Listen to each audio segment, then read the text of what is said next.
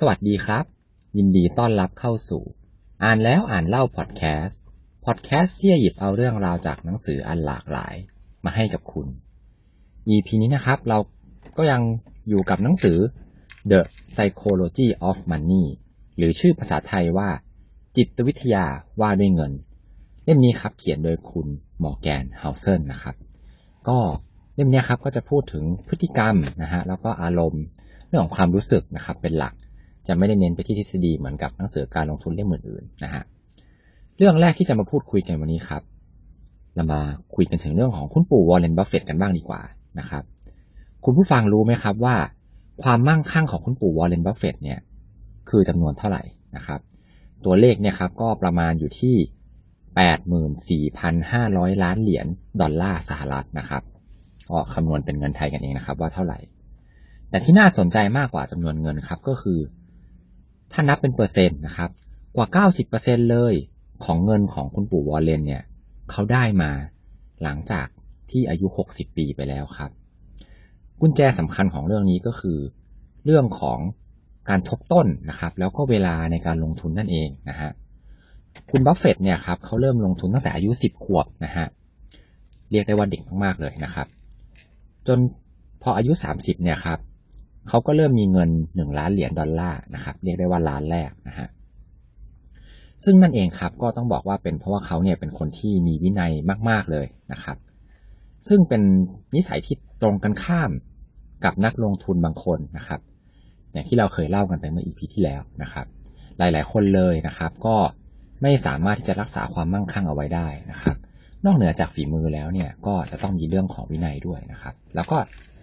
ที่สำคัญก็คือเป็นเรื่องของเวลาแล้วก็การทบต้นนะครับที่ทำให้คุณปู่บัฟเฟตต์เนี่ยร่ำรวยมาได้ขนาดนี้นะฮะทีนี้ที่เมื่อกี้นี่บอกไปใช่ไหมครับว่าตรงกันข้ามกับนักลงทุนหลายๆคนเนี่ยหนังสือเล่มนี้เขาก็ยกขึ้นมาคนหนึ่งเหมือนกันครับชื่อว่าคุณเจส ลิเวอร์มอร์นะครับคุณเจส ลิเวอร์มอร์เนี่ยนับได้ว่าเป็น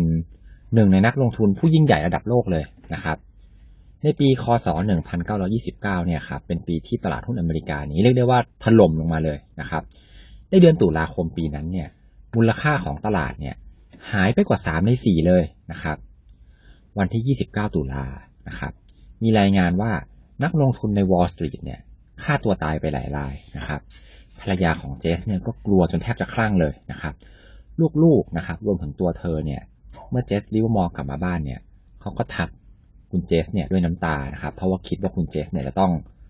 สูญเสียเงินไปแบบมากมายเลยนะครับเพราะว่าตลาดหุ้นเนี่ยมันถล่มลงมาแต่ถ้าว่าเรื่องราวไม่ใช่เป็นแบบนั้นครับคุณเจสเนี่ยเขาเล่าให้ภรรยาของเขาฟังว่าตัวเขาเองเนี่ยเพิ่งจะช็อตหุ้นไปนะครับขออธิบายนิดนึงว่าการช็อตหุ้นเนี่ยก็คือการเหมือนกับคล้ายๆกับการเดิมพันนะครับการเลือกข้างว่าเขาเลือกว่าหุ้นเนี่ยมันจะเป็นขาลงนะครับหุ้นเนี่ยจะตกนะฮะก็คือการช็อตหุ้นนะครับแล้วเขาเนี่ยกำลังจะร่ำรวยอย่างมหาศาลเพราะว่าเขาเนี่ยเดาถูกนะครับเจส ลิเวอร์มอร์เนี่ยทำเงินได้มากกว่า 3,000 ล้านเหรียญใน1วันนั้นนะครับโอ้โหมากมายมากเลยนะครับซึ่งมันทำให้เขาเนี่ยกลายเป็นหนึ่งในคนที่รวยที่สุดในโลกนะฮะแต่ทว่าครับหลังจากนั้นแค่4 ปีครับเจส ลิเวอร์มอร์นะฮะคนที่เต็มไปด้วยความมั่นใจจากการที่ตอนนั้นเดิมพันแล้วเดิมพันถูกข้างนะครับเขาก็เลยเดิมพันใหญ่ขึ้นเรื่อยๆครับใหญ่ขึ้นและใหญ่ขึ้นและสุดท้ายครับมีครั้งหนึ่งที่เขาเดิมพันพลาดเขาก็เลยสูญเสียทุกอย่างไปกับตลาดหุ้นต่อมาในปีคศ1933เขาก็ถังแตกแล้วก็หายตัวไปซึ่งเขาก็ตัดสินใจจบชีวิตตัวเองลงนะครับนี่ก็เป็นอีกหนึ่งบทเรียนสำคัญเลยนะครับของการเก็บรักษาเงินนะฮะที่ต้องบอกว่าสำคัญไม่แพ้กับการหาเงินเลยทีเดียวเราเนี่ยอาจจะต้องยอมรับว่าความมั่งคั่งส่วนหนึ่งของเราเนี่ยครับมันก็อาจจะมาจากโชคด้วยนะครับเหมือนที่ผมเล่าไปใน EP ที่แล้วนะครับใครที่ยังไม่ได้ฟังก็ย้อนกลับไปฟังตอนแรกกันได้นะครับแล้วเราเนี่ยครับก็ต้องไม่ปักใจเชื่อด้วยว่าเราเนี่ยจะสามารถทำสิ่งที่เราเคยทำสำเร็จเนี่ยได้ซ้ำๆกันเรื่อยๆแบบไม่จำกัดนะครับเพราะอย่างที่บอกไปว่าบางครั้งที่เราสำเร็จเนี่ยมันก็มาจากโชคนะครับอันนี้เป็นเรื่องสำคัญเลยทีเดียวนะครับที่เราเนี่ยจะต้องจำเอาไว้ให้แม่นเลยนะครับจะได้ไม่ตกเป็นเหยื่อนะครับแบบคุณเจส ลิเวอร์มอร์นะฮะ เรื่องถัดมาครับเขาพูดถึงกลยุทธ์แบบ long tail นะครับอันนี้ก็น่าสนใจเหมือนกันนะครับเขาพูดถึงคุณไฮเบิร์กกรุนนะฮะผู้ที่เป็นทำอาชีพเป็นผู้ค้างานศิลปะนะฮะผู้ร่ำรวยในปี 2000 ครับปีคศ 2000 คุณเบิร์กกรุนเนี่ยครับได้ขายภาพในคอลเลกชันของเขาเนี่ยให้กับรัฐบาลเยอรมันเนี่ย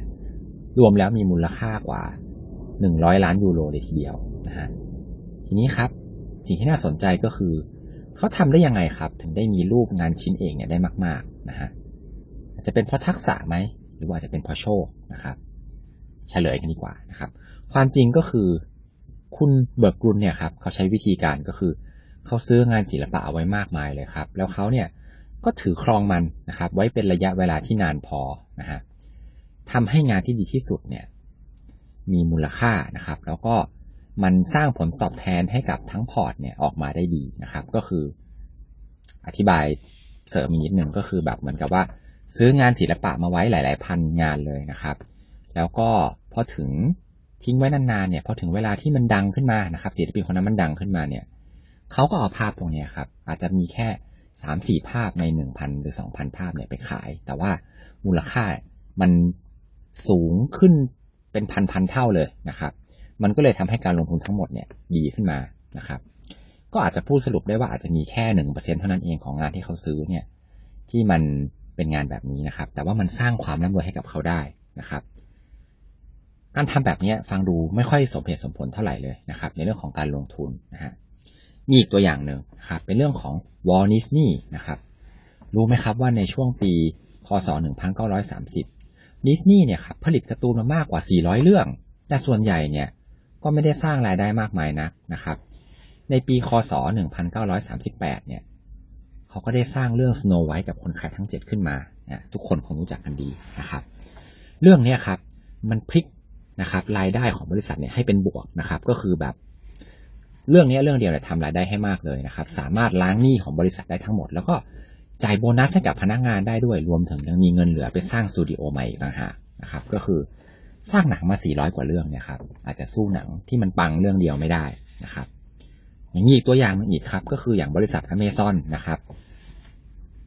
บริษัท Amazon เนี่ยเราก็คิดว่าเขาขายหนังสือออนไลน์เป็นหลักใช่ไหมครับแต่ว่าผลกำไรแทบจะทั้งหมดเลยนะปัจจุบันเนี่ยครับมันมาจาก Product ที่ชื่อว่า AWS นะครับหรือว่า Amazon Web Service นะครับก็คือเป็นการแบบเหมือนกับให้เช่า Cloud Server อะครับเป็นในเรื่องของทางเทคโนโลยีนะครับมันไม่ได้มาจากการขายหนังสือเลยนะครับกำไรหลักๆของบริษัทนะครับแล้วรู้ไหมครับว่านอกจากนั้นเนี่ยครับบริษัท Amazon เนี่ยยังเคยทำมือถือด้วยครับชื่อว่า Fire Phone นะครับแต่ว่าก็เจ๊งไปนะฮะเรื่องราวนี้สอนอะไรเรานะครับการที่ทำอาชีพเป็นหมอหรือเป็นนักบินเนี่ยเราจะพลาดแม้แต่ครั้งเดียวเนี่ยไม่ได้เลยนะครับเพราะเป็นเรื่องของความเป็นความตายของคนแต่นักลงทุนพลาดได้ครับพลาดได้ในบางครั้งแต่ว่าโดยองค์รวมนะครับพอร์ตโดยรวมเนี่ยต้องกำไรนะฮะกลับมาที่ปู่วอร์เรน บัฟเฟตต์อีกครั้งหนึ่งนะครับเช่นกันครับบัฟเฟตต์เนี่ยเป็นเจ้าของหุ้นกว่า500 ตัวเลยนะครับแต่ถ้าว่าเงินส่วนใหญ่ของเขาเนี่ยครับมาจากหุ้นแค่ประมาณแค่10 ตัวเท่านั้นเองนะครับอันนี้เนี่ยก็คือเป็นสิ่งที่เรียกว่ากลยุทธ์แบบลองเทลนะครับก็คือลองเทลเนี่ยก็คือเหมือนกับเป็นกราฟที่สูงๆนะครับแล้วก็เป็นหางที่แบบยาวๆออกไปแต่ว่ามีมูลค่าน้อยๆนะครับเขาบอกว่าบางทีเนี่ยไอ้หางยาวๆตรงนี้ดูเหมือนจะไม่น่าสนใจแต่พอเรารวมมูลค่าทั้งหมดของมันออกมาแล้วเนี่ยมันก็ถือว่าเยอะนะครับเหมือนกับเป็นการหว่านนะฮะเขาก็ต้องการจะสอนเราว่าบางทีแบบมันเป็นวิธีการลงทุนในแบบนึงนะครับก็คือเราอาจจะลงทุนในหุ้นเนี่ยมากมายหลายตัวเลยนะครับแต่มันอาจจะมีบางตัวครับที่มันพลิกชีวิตของเราก็เป็นได้นะครับถัดมาครับในบทที่7เนี่ยพูดถึงเรื่องของอิสรภาพนะครับในแง่มุมของผู้เขียนซึ่งน่าสนใจมากๆนะครับ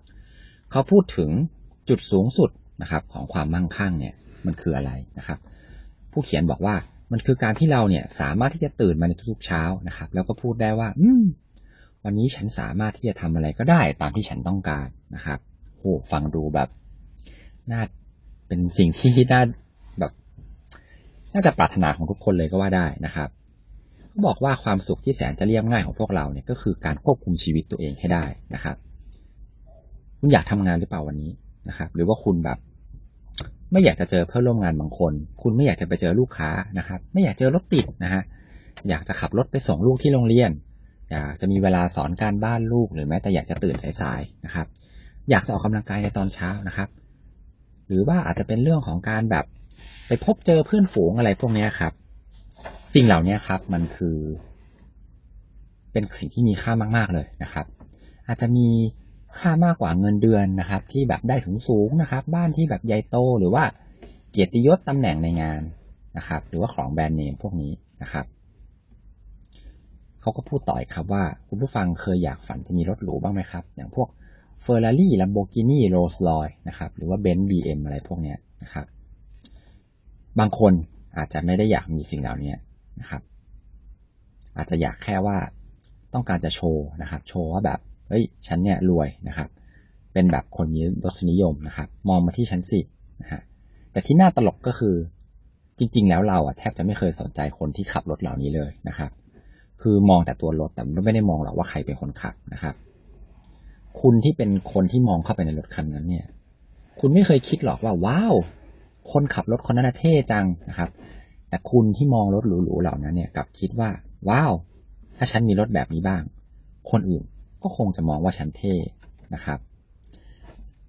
มันฟังดูย้อนแย้งไหมครับแบบเรื่องของการโชว์ความมั่งคั่งนะครับคือแบบ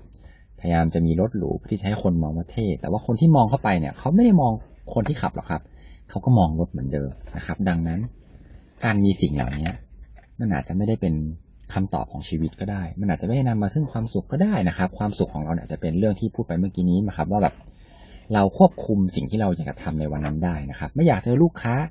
ไม่อยากเจอรถติดนะฮะอยากตื่นสายอยากไปส่งลูกอะไรพวกนี้สิ่งเหล่านี้ต่างหากครับคือสิ่งที่เรียกว่าอิสรภาพนะครับแล้วก็ความสุขนะฮะอันนี้ก็เป็นในมุมมองของผู้เขียนนะครับเรื่องถัดมาครับก็คือเรื่องของการออมเงินนะฮะ